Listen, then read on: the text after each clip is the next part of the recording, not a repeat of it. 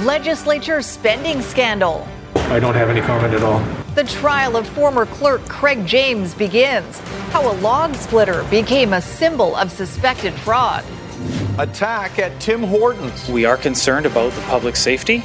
More seemingly random violence in downtown Vancouver. And a slap shot to sexism. For me, Vancouver was a no-brainer. The woman who just broke a major barrier to join the Vancouver Canucks. You're watching Global BC. This is Global News Hour at 6. Good evening and thanks for joining us. The trial that was first set in motion by a shocking announcement more than 3 years ago has begun in a Vancouver courtroom. Former BC Legislature Clerk Craig James is facing charges of fraud and breach of trust in a case that involved a wood splitter and other surprising purchases. Grace Key reports. In the prosecutor's opening remarks, former BC Legislature Clerk Craig James was described as a senior staff member who misused public funds for personal benefit. Today was the first day. Any comments? No, I don't have any comment at all.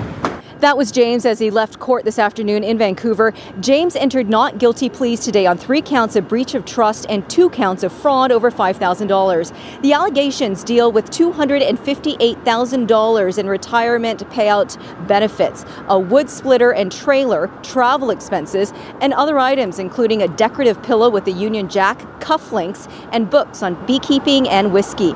We're hearing how the wood splitter and trailer were part of purchases made in case of a natural disaster or catastrophic event. They were kept at the James residence. The prosecutor saying it would have been utterly useless in the case of an emergency. After picking up the wood, James wrote in an email, "Picked up the wood splitter, may try it tomorrow, you will love it." An investigation led to his eventual resignation in 2019. The trial is expected to last 5 to 6 weeks with 27 witnesses, and he will be tried by judge alone. In Vancouver, Grace Key, Global News. There's been another terrifying stranger attack in downtown Vancouver, this time inside a Tim Hortons on Hastings near Seymour. It happened Saturday morning, and the surveillance video of the vicious assault is so disturbing, we've blurred portions of it. Catherine Urquhart has the story. Tim Hortons Harbour Centre is a popular downtown coffee shop, and on Saturday morning, it was the scene of a violent assault. It has all the hallmarks of another random and unprovoked stranger assault in the downtown core. We are concerned about the public safety. Surveillance cameras inside Tim Hortons captured the attack. At about 6 a.m., the suspect can be seen making an order, then sitting for 20 minutes. When the victim walks in, it appears there may be an exchange between them. Moments later, the suspect walks up to the victim, stabs him several times, then flees, taking nothing. Why do you think that it was unprovoked and that it was a stranger attack? There's no indication in this case that there was any prior relationship or any significant interaction between the victim and the suspect before this occurred. The 25-year-old victim was treated in hospital for numerous stab wounds and should survive. Police say he's from Mexico, in Canada since October on a tourist visa. The incident comes after a woman was assaulted outside the Hotel Georgia New Year's Eve. Vancouver police say more than 4 people a day are victims of unprovoked assaults. I do think that Vancouver is safe. It's one of the safest cities in the world. However, we can always do more. This is a continuing problem. It's a continuing concern for the Vancouver Police Department.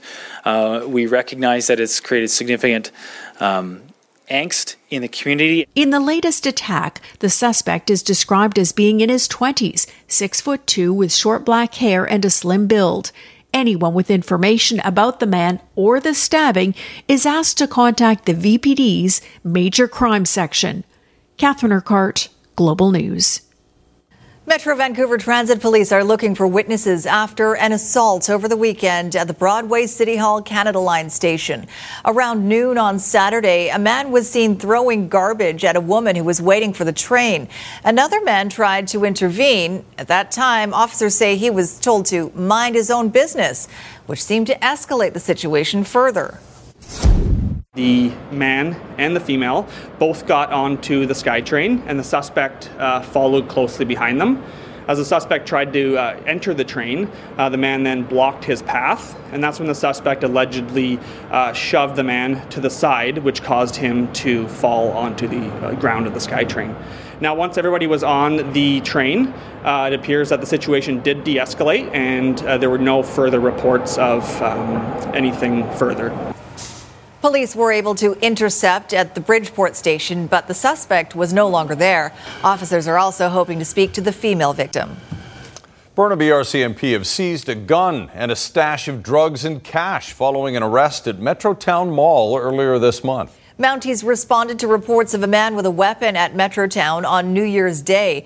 Officers arrested the man, and in the process, police also seized a firearm, a loaded magazine, $1,600 in cash, and bags of suspected cocaine, fentanyl, meth, and heroin. The man also had 2 outstanding warrants in the Lower Mainland. Now to COVID-19 in BC, and we have 3 days of numbers to share with you. There are 987 people in hospital. 129 of those patients are receiving critical care. 24 people have died over the past 72 hours of COVID-19 complications. Active cases are lower than last week at just under 32,000, and about 5,000 of those cases are new. Keith Baldry is live with more on the numbers. And Keith, are we seeing evidence yet that things are starting to stabilize? Slowly, I think we are seeing just a tiny bit of evidence, and they're stabilizing, and the decline, what we're seeing in hospitalizations, should begin this week, but the number of people going to hospital still remains very high. So here's our current situation, a 7-day rolling average of hospitalizations. About 120 people a day go into hospital, but keep in mind, and it's considered stable, but a number of people come out, so the net increase is not that large. ICU cases are stable, though. First time in a week, they've actually gone down in number, and the number of people on ventilators or artificial breathing devices has declined for the first time in a week as well. And our active cases are the lowest in number since January 6th. So don't read too much into the active cases being down, because we're not testing it anywhere near the number of people we were a month ago. The ICU numbers are encouraging, though. We were going up about 5 a day last week when they really started to skyrocket. Now that seems to have tempered off, and the number of people requiring artificial breathing devices has declined. So that is encouraging. This week we should start to see a slowdown in hospitalizations. It's not happening yet. And one final note on ICUs, 3 people in there are kids under the age of 19, none of them vaccinated. We saw 3 people in that age group in ICU last week as well. They seem to come out of ICU. Now 3 more are in there unvaccinated. That's always a sign of concern. Troubling indicator for sure. Okay, thanks very much, Keith. All right. SFU returned to in-person classes today to the objection of some students who say the school isn't doing enough to keep them safe on campus. As Krista Dow reports, dozens took part in a walkout this morning to send a strong message to administrators.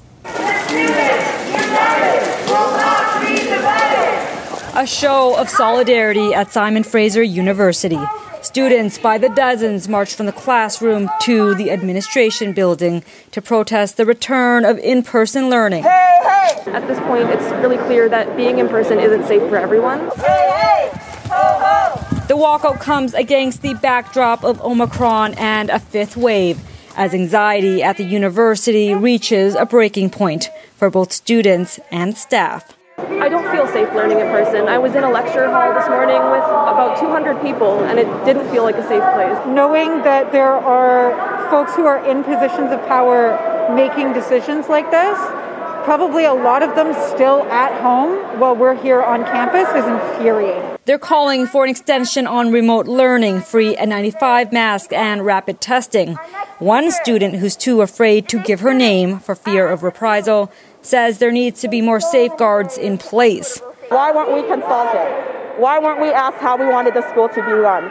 So that is why we are here, so students can have that voice. The group joins thousands more in an online petition calling for similar measures. And constantly being exposed to the virus. In response, SFU says the majority of in-person classroom and learning settings are not considered close contact environments for the transmission of COVID-19 based on the layers of protection that are in place. Adding since the fall, there have been no transmission of COVID on campus. Students at UVic and Kwantlen Polytechnic have also returned to class Monday. UBC students will instead be returning early February. Krista Dow, Global News. Emily Castonguay just did something no woman has ever done. She cracked the starting lineup in the Vancouver Canucks front office, becoming the team's first ever assistant GM. Why she says it's a no-brainer in just over a minute. Waves of junk washing up on Vancouver Island beaches. Why lost cargo containers are still causing problems off the coast. Coming up on the News Hour. And a surprise visitor recorded on a doorbell camera in Fort St. John. That's coming up later. Right now, though, the Vancouver Canucks have hired their first ever female assistant general manager in the NHL team's history. Squire Barnes joins us now with more on the move and what we're learning about Emily Castonguay. She certainly seems impressive. Well, and she's someone a lot of hockey fans might not know much about, but a lot of people in the NHL knew about her. In fact, when the Montreal Canadiens general manager job was up recently, her name floated around for that job as well. Emily Castonguay has been around hockey a long time. She was a hockey player in NCAA in Niagara University in New York. She also was a player agent. In fact, she is the player agent, or at least was now, for Alexis Lafreniere, who was the top pick in the 2020 draft. She was the player agent for Antoine Roussel when he signed with the Canucks. She got Roussel $3 million a year out of Jim Benning. That is impressive. And she also was the agent for Marie-Philippe Poulin of the Canadian national team, who's one of the best players on that team. So Jim Rutherford reached out to her. And a lot of teams, as I said, know about her, and they've been thinking about hiring. The Canucks got to her first, and she said that through her entire life in hockey, she has never felt like an outsider. Everybody has treated her with respect. I've always just been really well treated, whether it's with conversations with NHL GMs or assistant GMs or, scouting staffs or, development people. Like I've always just been well accepted. I think once you get past that and you just start talking about hockey and they realize that you have the knowledge, I think knowledge is power, and they just, you kind of forget that you're the only girl in the room sometimes. It's important for women that want to be in the sport to know that, sometimes you get intimidated, but you shouldn't. If you have the knowledge and you've done the work, there's a place for you here. And if it needs to start with me, then good. But, for me, it's just always been my experience. And Jim Rutherford is going to give her a lot of responsibility. She'll be the one dealing with player contracts. She was on the other side of that as an agent. Now she'll be on the management side of that. And there's a salary cap situation with the Canucks she's going to have to deal with as well. But everybody around the NHL, everybody who knows Emily, says the Canucks picked a winner today. Good for her, and we're all very pleased to see her join the organization. Thanks very much, Squire. Up next, all masks are not created equal. Would you have bought this? No. What to look for that proves you have the best protection. And later, future-proofing what YVR is doing to prepare for the next great disruption to air travel. During the pandemic, all people age 5 and older have to wear a mask in indoor public spaces. And now that Omicron is so highly contagious, many people are seeking out higher quality masks. But there are many masks to choose from with varying degrees of effectiveness. Let's bring in Consumer Matters reporter Ann Drua for more on how to spot a fake. Ann? Thanks, Sophie. The BC Centre for Disease Control says all types of masks help reduce transmission of COVID-19 if they are fitted and worn correctly. But when it comes to higher quality masks, how do you know the mask you purchase is the real deal? Well, we bought some masks and went to find out how to spot the red flags. Face masks have become a part of our daily lives, and with the highly transmissible Omicron variant, many Canadians are looking to upgrade their mask. But how can you trust what you're wearing is the real deal? Would you have bought this? No. Dr. Don Sin is a respirologist at St. Paul's Hospital in Vancouver. We sat down with him and reviewed the N95 mask, said to be the most effective, filtering out 95% of airborne particles, the KN95 mask, and the comparable KF94. When purchasing an N95, Dr. Sin says make sure it has a NIOSH-approved stamp on the mask itself. It says NIOSH, N-I-O-S-H. That's the agency, U.S. agency that has tested this mask. Most of the KN95 masks are manufactured in China, while the KF94s are made in Korea, both intended to filtrate out 95% and 94% of the particles in the atmosphere. But finding an authentic one can be tough. They do not have any lettering inside, so it's hard to know whether they're truly authentic. At the very least, make sure the KN95 mask or the KF94 has a manufacturer's name and serial number on the package. That doesn't necessarily guarantee the authenticity of the mask, but the absence of those details are red flags. Unfortunately, about 1 in 2 of these masks don't meet the 94% or 95% standard. Counterfeit masks continue to be a problem, especially for the N95. Since mid-February 2021, Health Canada has seized close to 330,000 counterfeit 3M-branded N95 respirators from Canadian distributors and detained nearly 365,000 at the U.S. border. So I was taking a gamble by buying this. Yes. Consumer Matters wanted to know if the KN95 masks we recently purchased at 2 major retailers and at a discount store were fake. Turns out there was no guarantee that the masks provided a 95% filtration rate. The KN95 masks and KF94 masks are tested in their respective countries of origin, so by Chinese regulatory agency and Korean. And they do not have the same stringent requirements that the U.S. or Canadian regulatory agencies have. Which means, as a consumer, given the uncertainty around many of the masks out there, you have to take precautions. So again, if you don't know if your KN95, for example, is authentic, Dr. Sin says to still use the mask, but also use other strategies like safe distancing to reduce the spread of the virus. Also, there are good quality masks out there, some made right here in Canada. Dr. Sin recommends people check out masksforcanada.org, which has a list of reputable vendors which are Health Canada authorized. And if you have a consumer issue for me, you can email me at consumermatters@globalnews.ca. All right, helpful information. Thank you, Anne. The Vancouver International Airport wants to make some big changes to its property, transforming it into a major trade and transportation hub. As Ted Chernecki reports, YVR says the changes are necessary to help it survive the devastating effects of the pandemic.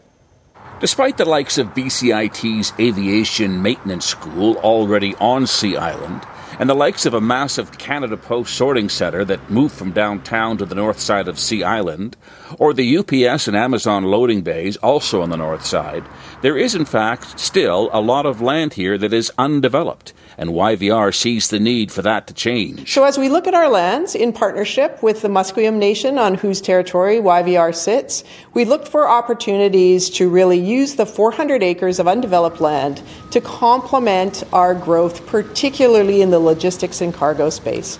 The Lower Mainland has one of the lowest industrial land vacancy rates in North America. But on Sea Island, there's 400 acres of unused land, mainly on the north side, and another 400 acres that's underutilized on the south side, where land had been set aside for a future third runway that's no longer needed. We don't see the need for a third runway any time in the foreseeable future. And by foreseeable future, we mean the next 40 to 50 years. You know, we see aircraft using runways differently, and we see also opportunities for multimodal transport. Metro Vancouver is revising its industrial land usage forecast for 2050, and Sea Island stands out. For Sea Island particularly, which is mostly YVR, of course, we have that shown as purple, which is a favorite color on the map there, and that denotes industrial lands, be it heavy or light or urban or building intensive or land intensive, depending on the case. So there's different opportunities there. The 2021 YVR traffic numbers are dismal. 7.1 million passengers passed through this airport, still down 72% from before the pandemic. But cargo traffic is faring better, down 17% from 2019. But 90% of YVR's revenue came from passenger fees, and debt is piling up. So it must future-proof the airport with new revenue streams, and the pandemic may have given the plans a new urgency. How this is very much a catalyst that is, I think, speeding up initiatives that they thought would be 10 or 15 or even 20 years away, now that I think that there's an urgency within that need for a much more diversified stream.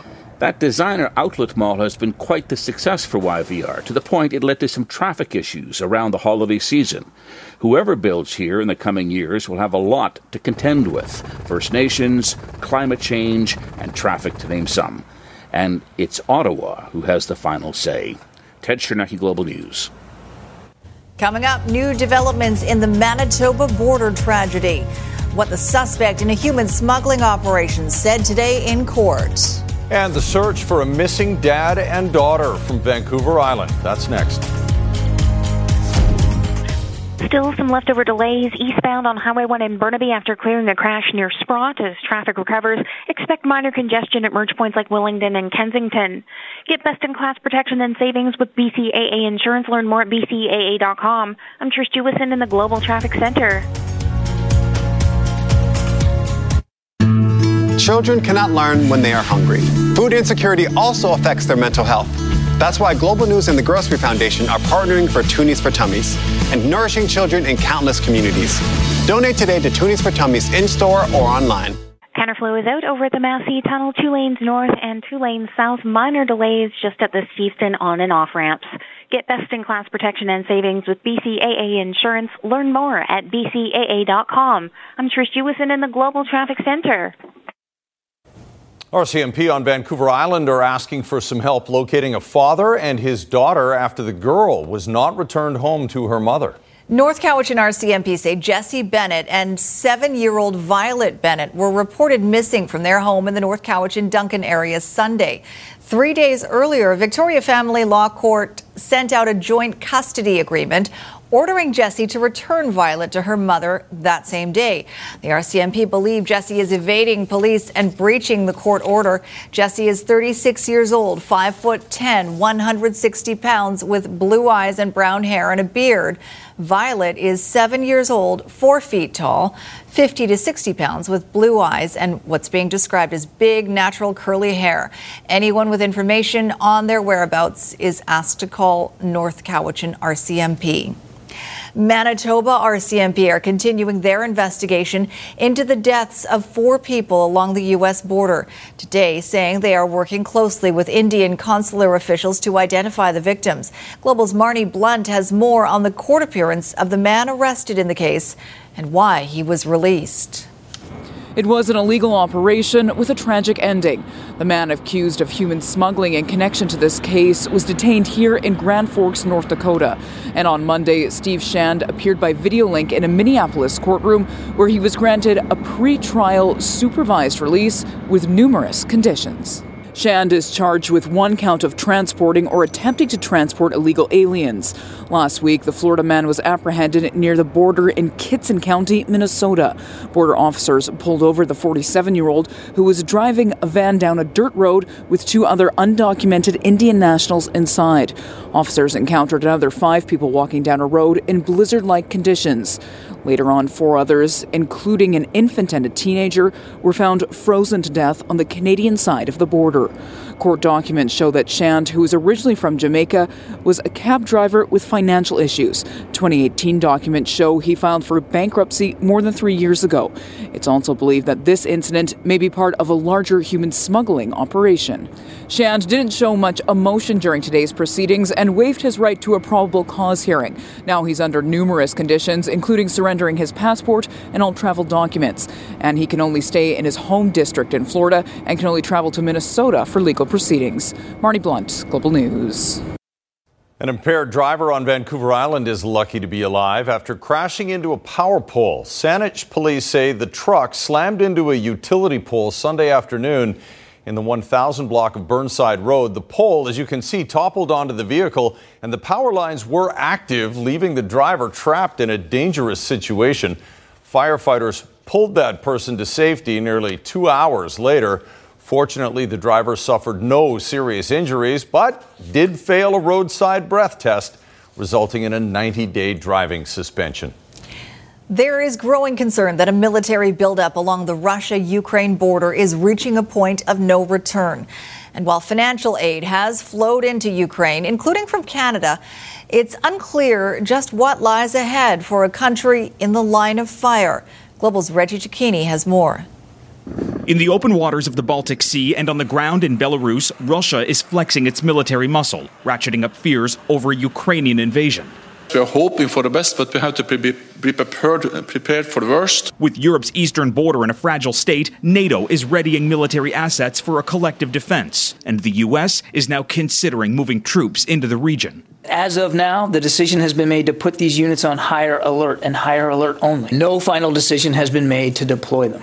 It's a volatile game of wait and see, and whether Putin will further engage in diplomacy, something experts say would be smoke and mirrors to make him appear to be a statesman looking to steer away from war. He sees a lot of domestic political gain to be had from playing that role, including to deny the United States that role. Russia says it has no intentions to invade, but its unpredictable nature has left Ukraine's democracy on the line and an outpouring of assistance from around the world. We will continue to work closely with the government of Ukraine to ensure they get the support they need. Moscow sees an influx of global aid as a provocation, especially from NATO, which Russia views as an impediment to a return to its Soviet empire. Putin should know that the price to use provocations and use military forces to change border in Europe would be very, very high. We've always said we would reinforce our allies on the eastern flank. With potentially devastating sanctions in the winds, President Biden held a security-related call with European leaders on Monday, all while it recalls its embassy staff from Kyiv, something Ottawa has yet to announce. There are many contingency plans in place. And with so much at stake, Russian and Ukrainian officials will meet this week in Paris on a path forward that's mostly uncharted. Reggie Cecchini, Global News, Washington.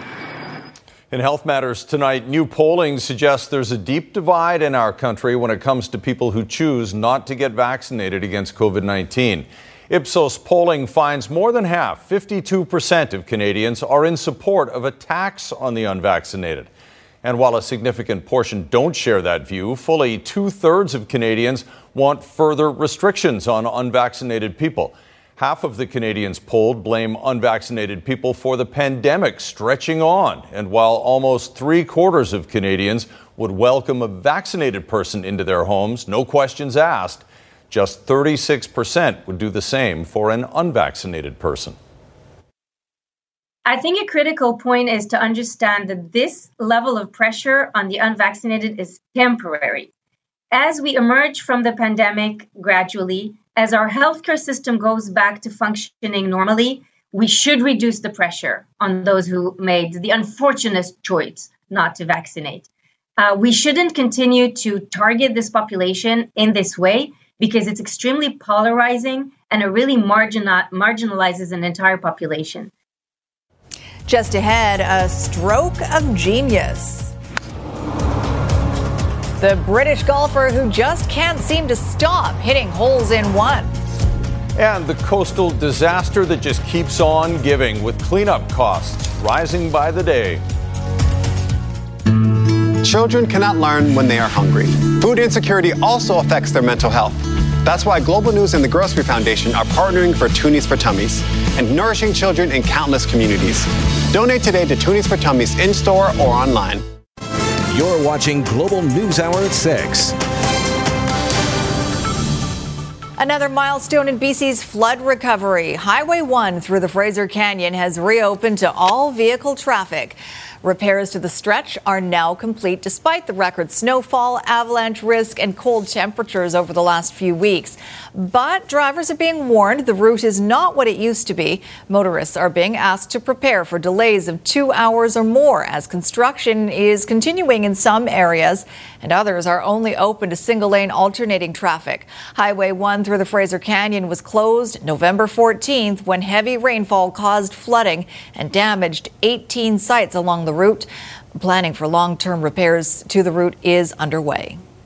Environmental groups say they are frustrated as debris continues to wash up almost 3 months after more than 100 shipping containers fell into the ocean off Vancouver Island. Kylie Stanton reports some organizations say they're being kept in the dark as they repeatedly ask for a plan to help take out the trash. It's been nearly 3 months since 109 shipping containers went overboard in high seas. And so far, only 4 have washed up along the north coast of Vancouver Island. We were absolutely devastated to hear that it had to happen right where we just cleaned. Ashley Tapp and her team at Epic Exio have been cleaning ever since. The debris just keeps coming. Everything from blow-up unicorns, coolers and baby oil containers to cologne bottles, urinal mats and Paw Patrol helmets. The funny thing is you can find the pink unicorn at Raft Cove and Palmerston, but then you're finding the little pumps down at Grant Bay that go with them. In fact, organizations responsible for the shoreline cleanups are reporting debris clearly associated with the MV Zim Kingston containers from as far north as Haida Gwaii all the way down to Victoria, sparking concerns about the ship owner being held accountable long term. Specifically with marine debris, it's incredibly difficult to run with the response that is the norm right now, which is, once the beach is clean, then the company's done its job, because it's just not true. According to the Canadian Coast Guard, as of early December, more than 47,000 kilograms of debris have been removed from the coastline. But without the ship's manifest being publicly available, those on the ground say it's virtually impossible to prove the origin of the finds and the extent of the spread. How do we know what's being accounted for? How do we know what's being paid for in terms of cleanup? And how do we know if this company's really taking its responsibility seriously for stewarding the coastline that it profits from? While plans are in place to do a sonar scan of the area to try and locate the missing 105 containers, the organization say there is no plan for what's happening on the shoreline. And until something is put in place, there's fear coastal communities will be on the hook for what they're calling an environmental disaster. We understand that accidents happen. It's how we react to it that can help us in the future. Kylie Stanton, Global News. Yikes, hope they get that cleaned up. All right, let's bring in meteorologist Christy Gordon with a look at that weather forecast. And it looks like we're going to be socked in for a little bit, Christy. Yes, this big upper level ridge really taking a toll, creating that inversion. So for those of us that have been stuck underneath the fog, temperatures have only warmed up to 3 or 4 degrees, but it's much nicer up above. Here's a look at some drone footage from our cameraman, Pat Bell. This is from North Shore, and you can see as this drone climbs up and out of that fog, boy, it is gorgeous out there. Bluebird day across the mountains, warmed up to 9 degrees, for example, on Grouse Mountain today. Here's another look at a shot from the Cypress Mountain lookout from Alec Bester. Another great shot. You can see Burnaby Mountain, the tip of it just poking out there, and actually a bit of a plume of cloud cover popping out, and that's from the refinery. So we still do have a fog advisory. You can likely expect it for a couple of days. The concern is that we'll see near zero visibility when we're driving. Don't forget, the fog can be thick in some areas versus others, so you may run into a very thick area. So make sure you're slowing down on the roads. Meanwhile, in the interior, also fog in the valley. So it's what you call valley fog. And in the interior, temperatures at night have been plummeting below zero. That means freezing fog. So what you get in freezing fog is something called rime ice. Basically, the water droplets in the fog become super cooled. They drop down below freezing, but they don't condense or they don't create that ice until they hit a surface. And that's what it created. It's this beautiful sort of needle-like ice that's created from that freezing fog, creating rime ice. Great shot. Thanks for everyone who shared the photos with us. So expect valley fog and through the interior again. Hopefully you'll break out of it in the afternoon. Some places did today, as did some places across the south coast, but very few. It was like areas like in the Agassiz, for example. So a range in temperature, likely 3 or 4 degrees if you're within that fog, but if you do break out of it, you may warm up to highs of about 6 degrees, but we'll likely see this pattern right through until the weekend. Tonight's Central Windows weather window comes to you from Terrace, where they had a burning fire sunset. They definitely won the sunset prize today. They sure did. That is quite a sky. Thank you, Christy. Thanks, Christy. A meteorite streaking across the sky was captured by a doorbell camera in Fort St. John. Yeah, check out this video that was recorded by Arlene Schmelik's doorbell cam. She says she was sitting on her sofa around 7:30 in the evening when she saw a flash of light through the windows. Her daughter told her a meteorite had gone over, so she checked the doorbell camera and was surprised to see what it had captured. Doorbell camera. Like 20 years ago, who would have known such a thing existed? 10 years ago, really? 10 years ago, you're right. All right, Squire. I don't even have a doorbell, never mind a doorbell cam. That's Seriously. not a surprise knowing you. Squire is here, I don't know if that's obviously. an insult or what that it was. Okay, so we've talked a lot about Emily Castengay, and we'll talk more about her coming up, the new Canucks assistant general manager. But another big happening today locally, Michael Riley, quarterback of the BC Lions, has retired from the CFL. More on that coming up in sports for sure. And the hottest golfer in the world. He's no pro. You've never heard of him, but lately he's sure been playing like one.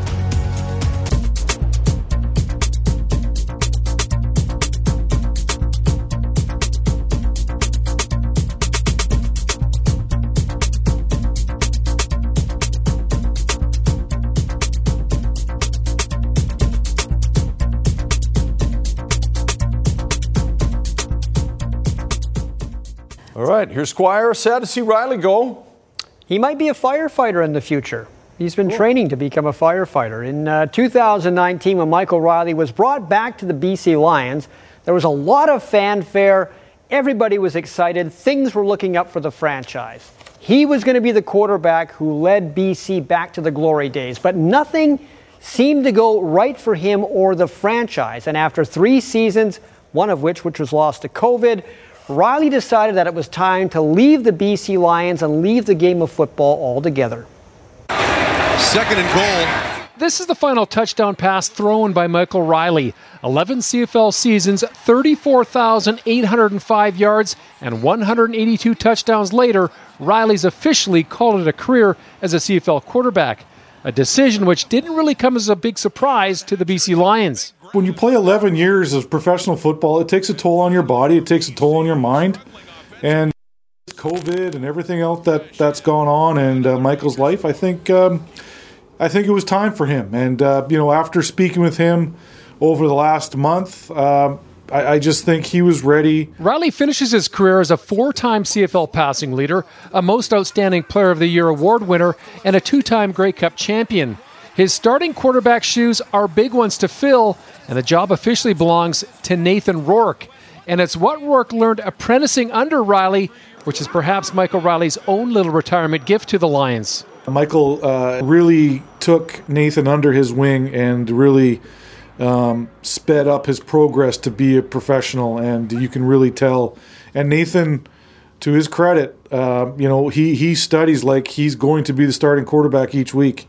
And that's one of the things that we like about Nathan, that he, wants to be a starter, has the ability to be a starter. And you know what? His biggest fan is Michael Riley. And I think one of the decisions that, one of the conversations that we had with Michael throughout the last month is that the fact that Nathan was here. And he was happy that if he did retire, that we had the next guy to come in and be a professional and to lead the BC Lions onto the field. The hiring of former players agent Emily Castengay by the Vancouver Canucks today was not only a coup. There were a lot of teams around the NHL who had discussed her, thought about getting her in their front office, but it was Jim Rutherford and the Canucks who made the move first, and it was a good move. You'll see. This move also seemed like fate. Emily lost her older sister to a sudden and tragic death over 10 years ago. The last conversation they had, her sister predicted that Emily would be in NHL management one day and even said it would be with the Vancouver Canucks. And that led Emily to always plan to one day bring her hockey career to Vancouver. I have a vision board at home that I've had for over 5-6 years, and on it I had written a certain age, and then I had written Vancouver beside it, just because I wanted to be in Vancouver at that point in my life. And I didn't know how I was going to get there or how it was going to happen. But I turned that age in about a month and a half. So it's always been kind of in the back of my mind and on my vision board. And, whether it was as an agent or, as working for the NHL, I didn't know how I was going to be there, but it's pretty awesome that it worked out that way. And as we said earlier in the show, one of her big jobs will be dealing with the salary cap and signing players to new contracts. Now, it looks good right now that Thatcher Demko and JT Miller will be back with the Canucks tomorrow night against Edmonton. They have both been in COVID protocol. We'll know for sure tomorrow if they can play. No offense to Spencer Martin or Mikey DiPietro, but I think the Canucks would much rather see Demko in the net against Connor McDavid and Leon Draisaitl, obviously. Tonight, in Philadelphia, I should say, is Keith Yandle tied the NHL's Ironman record, playing his 964th consecutive game, which equals the mark set by Doug Jarvis. He held the record, I think, for 12,813 days. He works for the Canucks now. Tomorrow night, Yandle needs just one shift against the Islanders, and he will be the new Ironman of the NHL, no longer tied with Jarvis. Jarvis never missed a regular season game. He had this to say about the record he held for such a long time. My hat's just off to Keith. The game, the way the speed of the game has picked up, the size of the players, to be able to put a streak together like he has put together in today's era, it's my hat's off to him. For me, it was just, enjoyed playing the game, loved to play the game, wanted to be in the lineup. And the streak itself I really don't think it's the kind of streak that you can set out to achieve. For me, I just felt it was the grace of God that allowed me to play injury-free through my career, so that afterwards I feel I've got the physical capabilities to do other things that I enjoy. Both Felix Auger-Aliassime and Denis Shapovalov are in the quarterfinals at the Australian Open. Felix has to play Daniel Medvedev, who is now the top seed because of Novak Djokovic not being allowed in Australia. Shapo has to play the legend, Rafael Nadal, and that match will start soon. Nadal has beaten Shapovalov in 3 of 4 meetings, but he says the 2022 version of Shapovalov is the best one yet. As everybody knows, he's one of the players with the biggest potential on the tour. When I played against him after the match, I said he's going to be a potential Grand Slam winner, and I still think that if he is able to keep improving, he will be a multi-Grand Slam winner. He's been great so far, but Nadal is never an easy out. One of the greatest lines I ever heard about Rafael Nadal, I said it before, he plays like he really needs the money. I always love that line. He's very entertaining. Yeah, and high praise from him for Shapo, too. That's great. Thanks, Squire. Up next, the British golfer who's the talk of the clubhouse and why he's on the hook for a pretty big bar tab.